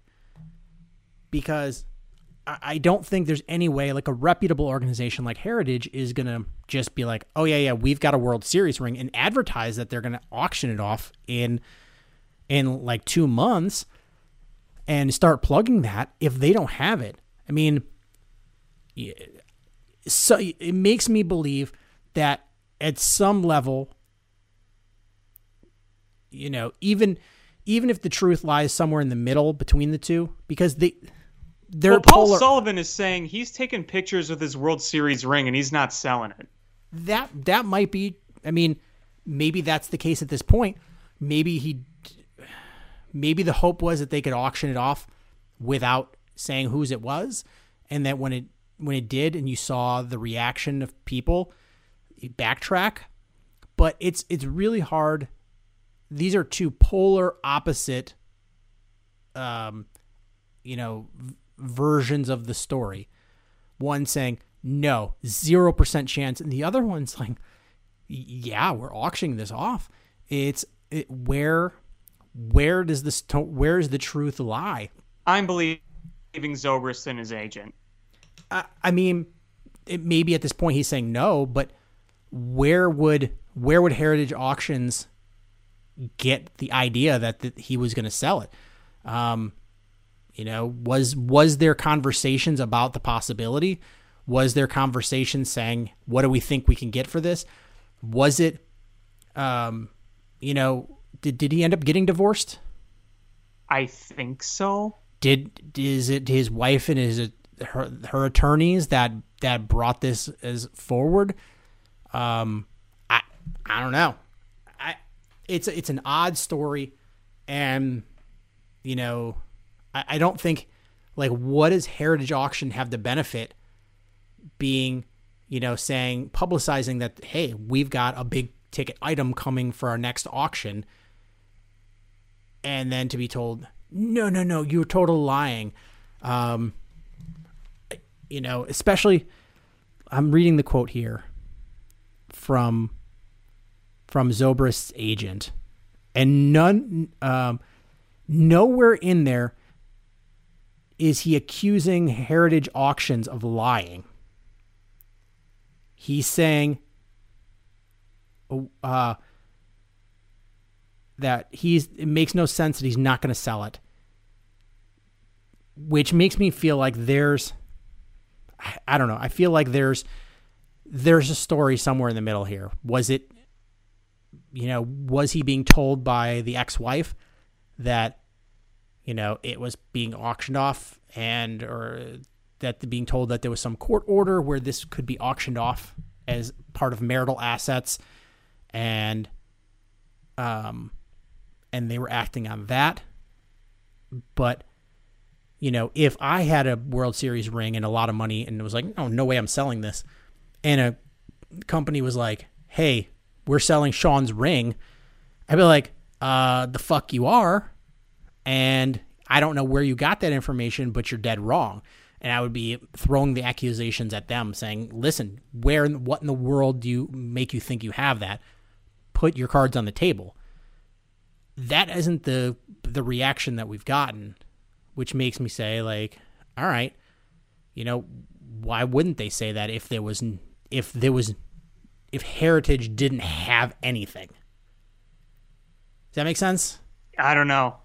I mean, I'm saying probably at this point, I mean, maybe part of the divorce agreement, dividing assets, and the wife thought that was the ring, and he was like, no, let me give you the money that it's worth instead and buy you out of the ring. Maybe that's a possibility. Maybe. Divorces can get real ugly.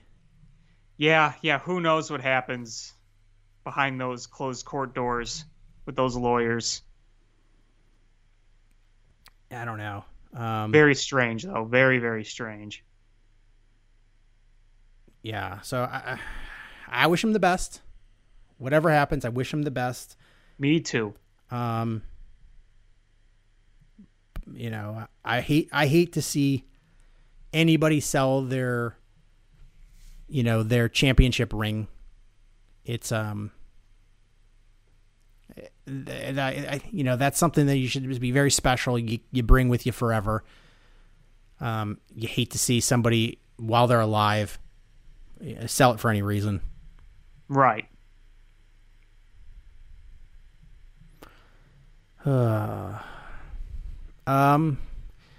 Any more baseball talk that you have? No, not really. I don't really have any basketball or hockey talk at this point. I mean, the season's just sort of ended. Yeah, dead quiet on the Blackhawks Bulls front. I do want to talk a little Bears. I mean, there's not a ton going on. We're starting to see Bears sign draft picks, and it's exactly what we said. That once June 1st came and they were officially able to get the Charles Leno money off the books, you'd start seeing them sign their draft picks. And I think they've signed everybody but Justin Fields and Tevin Jenkins, and we'll see them sign soon. We did see in a practice a few days ago that rookie wide receiver Daz Newsome break his collarbone. Yeah, that was a bummer. Yeah, I mean, they're saying that he's going to be back, and it was a clean break, doesn't need surgery, and he'll be back for training camp, which is good. So hopefully that's his injury history and he's done. He's good and he's healthy. Not saying that I think he's going to be the world beater, but you need all the talent you can get out there with this team. And so having a rookie wide receiver that, look good in college out there is going to be better. And it also gives you an opportunity to evaluate where you are with Anthony Miller. Because if you got some young guys that can take their place, what's the point of paying his salary and you can dump him without any cap hit? Right. The other thing I just sort of want to talk about, and it's not Bears directly related, but it does impact the Bears' situation as far as their likelihood of winning the division. It really looks like Aaron Rodgers is not going to play for the Packers.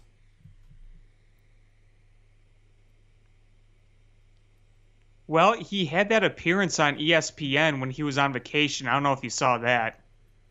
I didn't. He was like, "Yeah, I love what's his nuts, Jordan Love. But the philosophy has changed. I don't remember his exact words, but you should go check it out." I heard him talk about Jordan Love, and I did see that the president of the Packers blogged about the situation and saying, "Oh, it's not productive for either side to be discussing this publicly," as he's posting it on a blog on to the fans on the team's website. Like, what a dingbat! Like, it seems like the Packers don't want to trade him, but they're bungling this up every which way, which I love to see. But we'll see. I think Aaron Rodgers is supposed to be reporting tomorrow to some sort of mandatory camp. And so we'll see, where that goes, if he doesn't show, I think it's $90,000 that he's going to be fined, and to him, it's probably pocket change. Yeah, that's not, but if he decides to retire, they could go after him for like $30-some million. Oh, yeah. Now that is a lot of money. I mean, he can afford it. It's not like, it's not going to bankrupt him. It's not going to. It's not going to feel nice. It is a nice chunk of change, though. Yeah, he's going to feel it. It's not going to kill him, but he's going to feel it.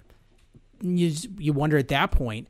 But here's the reality: is at what point did the Packers go, you know what, I think they probably do have more of the leverage, but do they think they have as much of the leverage as they think they do? Because at some point, if he just stands his ground and says, you know what, I'm just going to retire.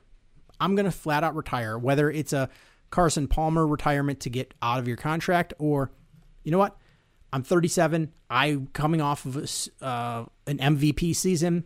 I'm going to retire. And host Jeopardy. Even just to hang out in Hawaii or whatever it is he wants to do. He can do whatever.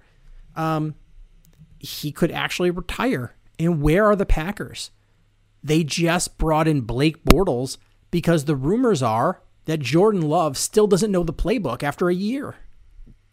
Mm-hmm. And that they don't. And why they don't feel confident in him so far. Bring in what's his face? They just signed Blaine Gabbert, like you said. So clearly they were getting ready for something. So they, at some point, if they stand their ground too much and Aaron Rodgers really isn't going to blink, then the Packers are going to be in a situation where they got nothing and they're not going to, aren't they smarter to trade him and recoup some picks? Get something for him rather than get nothing. They get nothing if he retires. Go phone John Elway. Yeah, you get absolutely. Phone up Denver. Yeah, if he retires, you get nothing. You get nothing. Wouldn't you rather have a couple first-round picks and a player? Hey, now they can use that $30 million to put in some quality new cement in their parking lot or whatever. Yeah, I mean, it's $30 million, but it's not like it can go towards salary cap. It's already accounted for in their cap. It's $30 million that they would get to put back into the team as far as in their actual finances, but it doesn't impact their cap.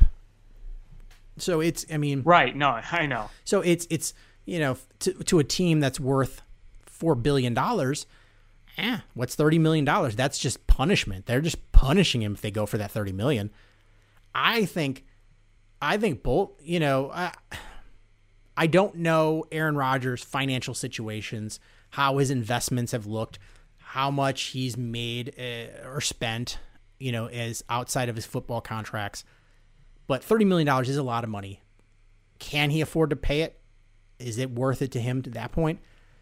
I don't know, but the Packers don't seem to be blinking right now, and neither does he. And somebody's going to have to blink at some point. Oh yeah, absolutely. And I mean, again, I don't know Aaron Rodgers either, but my guess is that I think he's doing pretty okay. And look at all the other stuff he's done outside of just being the quarterback for the Green Bay Packers. Look at all the TV entertainment stuff he's been involved in. I mean, he's made a lot of money just in general over his playing career, and then you add that on top of it. And even if he does retire and has to pay that, I think he'll get plenty of money doing other things going forward. But, not every professional athlete that makes a lot of money makes wise investments. So I'm looking, the Google search, his estimated net worth is $120 million. So he could give back the $30 million and still be super filthy rich that he's got enough money where he could never worry about money ever again. And for plus, doesn't he have a stake in the Milwaukee Bucks, I think? I don't know. He may. But, he doesn't have kids. It's not like he doesn't talk to his family. So right. It's not like he's saving that money for future generations. I mean, I think he does have enough money where he could just be like, F off Packers. I mean, I'm not trying to spend his money, but I don't know. As a Bears fan, I guess what ultimately this relates to is if Aaron Rodgers either retires or forces his way out of Green Bay, how does the landscape of this division change? Well, I mean, I think it changes a lot. It opens the door, really. I mean, if you're just looking at next year and Aaron Rodgers is out of the picture, now, of course, knowing my luck or our luck as Bears fans, Jordan Love is going to be a next Hall of Famer, but it doesn't sound like even if he is going to be a good quarterback, he's necessarily ready to take those reins from what we're hearing. So, I mean, if the Packers are led by Blaine Gabbert, or not Blaine, it was Blaine Gabbert, right? Was it Blaine, that they signed? Was it Bortles or Gabbert? Or Blake Bortles. I'm sorry, Blake Bortles, not Blaine Gabbert. Blake Bortles. If Blake Bortles is the starting quarterback for the Packers in 2021, then really I think it's going to be a battle between the Bears and the Vikings. The Lions are going to be rebuilding, though I do think the Lions can at least be a bit more competitive, even if you don't have Matt Stafford anymore and you replace that with Jared Goff. You still have a ways to go in your rebuild, but I think a new regime that they have, and I think they actually might know kind of what they're doing, so that alone might help them a little bit, but I don't think they're ready to make playoffs yet. So I think really it's going to be a battle of the Bears and the Vikings, and of course we're going to see what happens with the Bears starting quarterback situation. Are you going to roll with Andy Dalton for a while? Is Andy Dalton going to help you win games? Is the defense going to be good enough to help Andy Dalton win games? This year it would be very, very interesting. Personally, I think if it were to be a Blake Bortles-led Packers team, I would guess that if the betting people would be putting money on the Vikings. That'd be my guess. Because, Justin Fields was just drafted. Andy Dalton looks like is going to be the starting quarterback. And with the Vikings, you still have Kirk Cousins. You have some playmakers on that team. You get some guys that got hurt last year healthy again. You still have Dalvin Cook. And you have Adam Thielen. Still, I think. But, either way, you have good guys on that team. I would think that the Vikings would be the favorite if that were to happen. Yeah, I mean, I think with Aaron Rodgers, you expect it to probably be a shootout between the Packers and the Vikings. Probably I would lean Packers as the division leaders. I would probably lean to them pretty decently. But really, with Bortles? No. I said if Rodgers stays. Oh, if Rodgers stays. If Rodgers stays, I think Packers win this division. Yes. Reasonably comfortably. Yes. And then Vikings, Bears, Lions. I think that's the way it goes. I think the Lions are a hot mess. I mean, I'm not going to judge with this new administration regime how they're faring. I just think that they were a bad team that had a very good quarterback that held it together. I think Jared Goff is kind of trash. That was a product of a very good head coach in Los Angeles, and I don't think there's going to be any magic to prop him up. So I don't think so either. I don't think Goff is very good. I just think that a new regime can help depending on how well it does. We have yet time to judge it. I just think that the Patricia regime was just so bad. Yeah, I don't think you're going to see them be clowns, and I just don't think you're going to see them win a lot of games. Right. Yeah, I think a lot of people agree there. I'm not going to say that they're going to be an absolute debacle of a team. It's just that their talent is very deficient, and now the most important position in football, they went from being number 2 in the division to dead last in the division. Possibly. And that could change any day now, depending on what happens with Aaron Rodgers. But if Aaron Rodgers goes, I don't think that Packers team is anywhere near as good as they look with Aaron Rodgers. Packers fans, they really don't understand how a good quarterback can prop a team up. And you're going to find out real quick of what the rest of your team looks like when you don't have an MVP at quarterback. I mean, if Aaron Rodgers is gone, you'll have Devontae Adams at wide receiver, and you'll have the running back, blanking on his name, Aaron Jones. Mm-hmm. So, I mean, Aaron Jones could be a good running back no matter what. If their line is decent enough, then he can still go off and go on 1,000-plus yards rushing. But when you don't have a good quarterback, a good quarterback, it really makes you don't have as big of a threat. You can gear up to stop that run.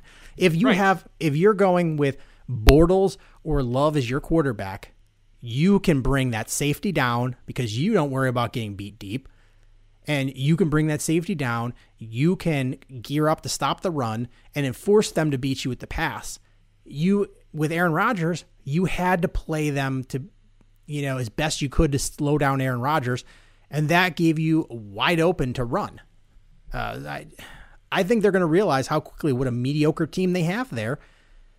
I think the defense is all right, but when they're not playing with a lead and they don't feel like they can score 30 points in a game, when they're struggling to score 18 points a game, that we're going to see how good that defense is, because defenses, when they have a good offense, can play a whole lot better because you don't have the pressure. You can take risks.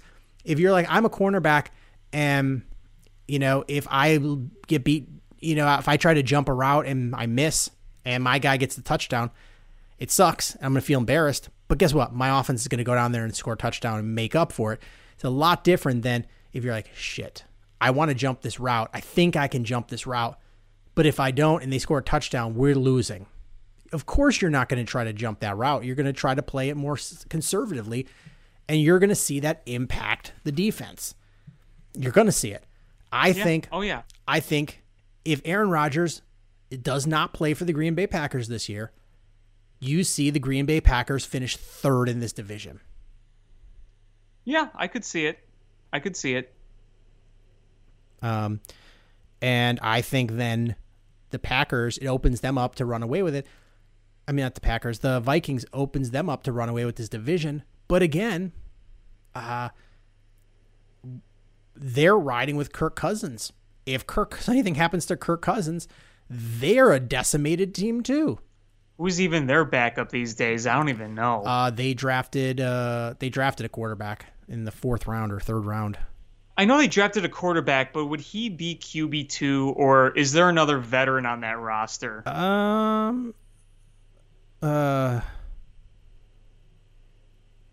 If not, they could have Nick Foles. All that money. I still think Nick Foles gets traded to the Jets. The Jets really don't have a veteran on that team. No, they don't. So the depth chart for the quarterbacks for the Minnesota Vikings is Kirk Cousins, Kellen Mond, who they just drafted, Nate Stanley, and Jake Browning. Who the hell are those two guys? I don't know. Guys? Well, that answers that question. Yeah, and you look at the Jets depth chart, just going back to, is they have Zach Wilson, who they just drafted number 2 overall, James Morgan, Mike White. Ooh. So, and they've got a lot of cap room. Why in the world wouldn't they want to bring in Nick Foles? And they know they're not going to win this year. No, but why wouldn't you? Nick Foles is, you know, they've got the money. They can absorb it. They can absorb that hit easily. They don't have to give up hardly anything for him. They could probably give up a conditional 6th round or 7th round pick. And they get him. And that is, in the quarterback room, having a Nick Foles to help out, I think that's valuable. I think that's very valuable. What did James Morgan and Mike White bring to Zach Wilson? You bring in a Super Bowl MVP from a couple of years ago? I think that goes a long way. I think that goes a huge way. You literally sound like you're Ryan Pace trying to pitch it right now to the Jets. No, because I sounded competent, like I could do it. Ryan Pace, oh, durr. We collaborated to make this flow chart. We collaborated and made this crayon drawing of that we'll give to you if you take Nick Foles off our hands. It's just a stick figure of Nick Foles in a Jets helmet. But quickly going back to Aaron Rodgers, is I read an article, like an actual article in a reputable sports website, and they said that, you know, Aaron Rodgers had an MVP season after 3 mediocre seasons. And we're talking mediocre by Aaron Rodgers standards. So 2017, he was injured. Right. So I'm not going to include that. But 2019 and 2018, he threw for, in 2 years, he threw for 8,444 yards. 8,444 yards with 51 touchdowns and 6 interceptions and a 96 quarterback rating. On what planet is that mediocre? It's not mediocre at all. It's mediocre by Aaron Rodgers standards, maybe, but no, it's still not mediocre. I mean, I guess if you look through what he did from 2009 to 2014. Right, I'm talking like 2011 to like 2014. But that's still top tier quarterback level play, because in both those seasons, he threw for 4,000 plus passing yards. And when you throw 6 interceptions in 2 years and 50-some touchdowns, that's still amazing. That's still top 5-esque. Was it as great as he was in his absolute prime? No, but it's still pretty dang good. It's still really damn good. It's still fucking damn good. 4,442 yards, 25 touchdowns, 2 interceptions with a 97.6 quarterback rate. That was mediocre, according to this article. Would have been the single greatest quarterback season in Bears history. Well, no, I mean, that's not saying much, but yeah.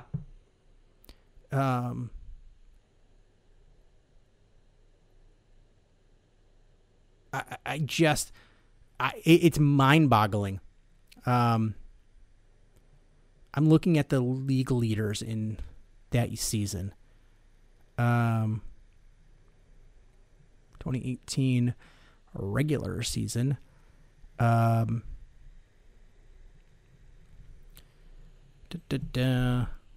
Let's see, passing yards.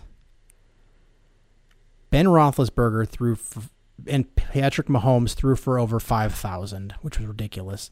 Aaron Rodgers was 6th in the NFL. Oh, I'm sorry. Wait, 1, 2, 3, 4. Yeah, he was 6th. Aaron Rodgers was 6th in the NFL in passing yards that year. I don't know how that's mediocre. When if you want to go and look for the Bears, who was their leading? Trubisky at 3,200 yards. And then, He was a Pro Bowler, though. yeah. And then touchdowns. 1, 2, 3, 4. So I guess they were like, oh, he was top 10 in touchdowns. He was 10th. Okay. Patrick Mahomes threw for 50. Okay. But you look at interceptions. Roethlisberger had 16. Luck had 15. Keenum had 15. Darnold had 15. Winston had 14. Mayfield, Rosen had 14. Newton had 13. Rivers, Fitzpatrick, Trubisky, Goff, Mahomes, Josh Allen, Tom Brady. Every single no starting quarterback threw less touchdown or less interceptions than him. Pretty impressive. None whatsoever. Let's see. Out of anybody that threw for over 1,500 yards, Alex Smith was the next guy, and he threw 5 interceptions. And he only threw for 2,100 yards. So for guys that threw... So he... I don't know how you call that mediocre. Yeah, I mean, it wasn't up to the standards of Aaron Rodgers in his absolute prime, but it's still really damn good. Yeah, I just think losing him, whether by trade or by him retiring, I just think that really sets the Bears up. And I'm not saying the Bears are world beaters. I just think they've stabilized themselves a bit. And they can beat the Packers. And I think the Bears would be second. And it sets up a position where by the end of the season, there is a possibility that Justin Fields could be the best quarterback in the NFC North. It's possible. We'll see. Let's hope. If Aaron Rodgers, is true to his word and he's not for the Packers, he's out of that division. Jared Goff, I think, is trash. It's clear that the rest of the quarterbacks on the roster for the Packers not very good. I'm not a big believer in Kirk Cousins. I don't think he's trash. I just don't think he's good. I think Kirk Cousins is just he's weird because you see that when it comes to the spotlight against big teams, he tends to crumble, not do very well. But he always puts up pretty good numbers year in, year out. Do I think he's the guy that's going to lead you all the way to win a Super Bowl? He hasn't proven that yet. Maybe he can do that someday, but he's kind of that guy where you're like, he does a lot, but he also doesn't do enough. It's a weird situation with him. He's one of the more interesting / weird quarterbacks we've seen in the NFL. I'm not sold on him. I don't think he's a quarterback that you could ride to a championship. I think he is a meh quarterback, and Goff is trash. Every other quarterback that's not Aaron Rodgers on the Packers, I think, is trash. And Justin Fields, if he's the guy we think he is, and he gets a shot at the end of the year, could be the best. I mean, not the best stats wise. Kirk Cousins is going to have the best stats in this division, I think. Yeah. But, eyeball test and just evaluating, it was clear that the Vikings wanted Justin Fields. They would have probably sat him, and then Kirk Cousins finished out. I think he's on the last year of his contract. Let him set off, and then continue on with Justin Fields as your quarterback. I think that was their hope, but that's really what Bears are going to do. So I honestly think that there's a possibility that Justin Fields and the Bears have the best quarterback situation out of any team in the division at the end of the year. And who would have thought that 3 months ago when Andy Dalton was signed to be QB1? Who in the world saw that coming? Yeah. Not I. I mean, not I said the fly. if you go back to whenever the trade happened where they traded Stafford, at that point we're like, man, the Bears have the worst quarterback situation in this entire division. And we've said that for many years. How quickly did that situation potentially turn around? Pretty quickly, too. In the matter of a few minutes of them trading up and getting Justin Fields. Justin Fields. I wish it wasn't so hot. I want to be able to wear my jersey. Yeah, it's not good jersey weather right now. It is not. And that's what sucks is you buy a new NFL jersey, you get it in the mail, and then as soon as it comes in the mail, you're like, oh, hey, it's 1,000,000 degrees outside. I can't wear this again for, 4 months. Yeah, that's how it works with buying jerseys right after the draft. That's just part of the gig. And then the only other thing I have to say is apparently Chad Ochocinco made his professional boxing debut tonight in this clown organization that has YouTube stars fighting. And Ochocinco got laid out. Just laid out. I don't know anything about that stuff, so. He didn't know where he was. I'm just watching the highlight clips here. I was not going to pay for that debacle. It was on pay-per-view, I assume. Yeah, I'm not paying $60 for that nonsense.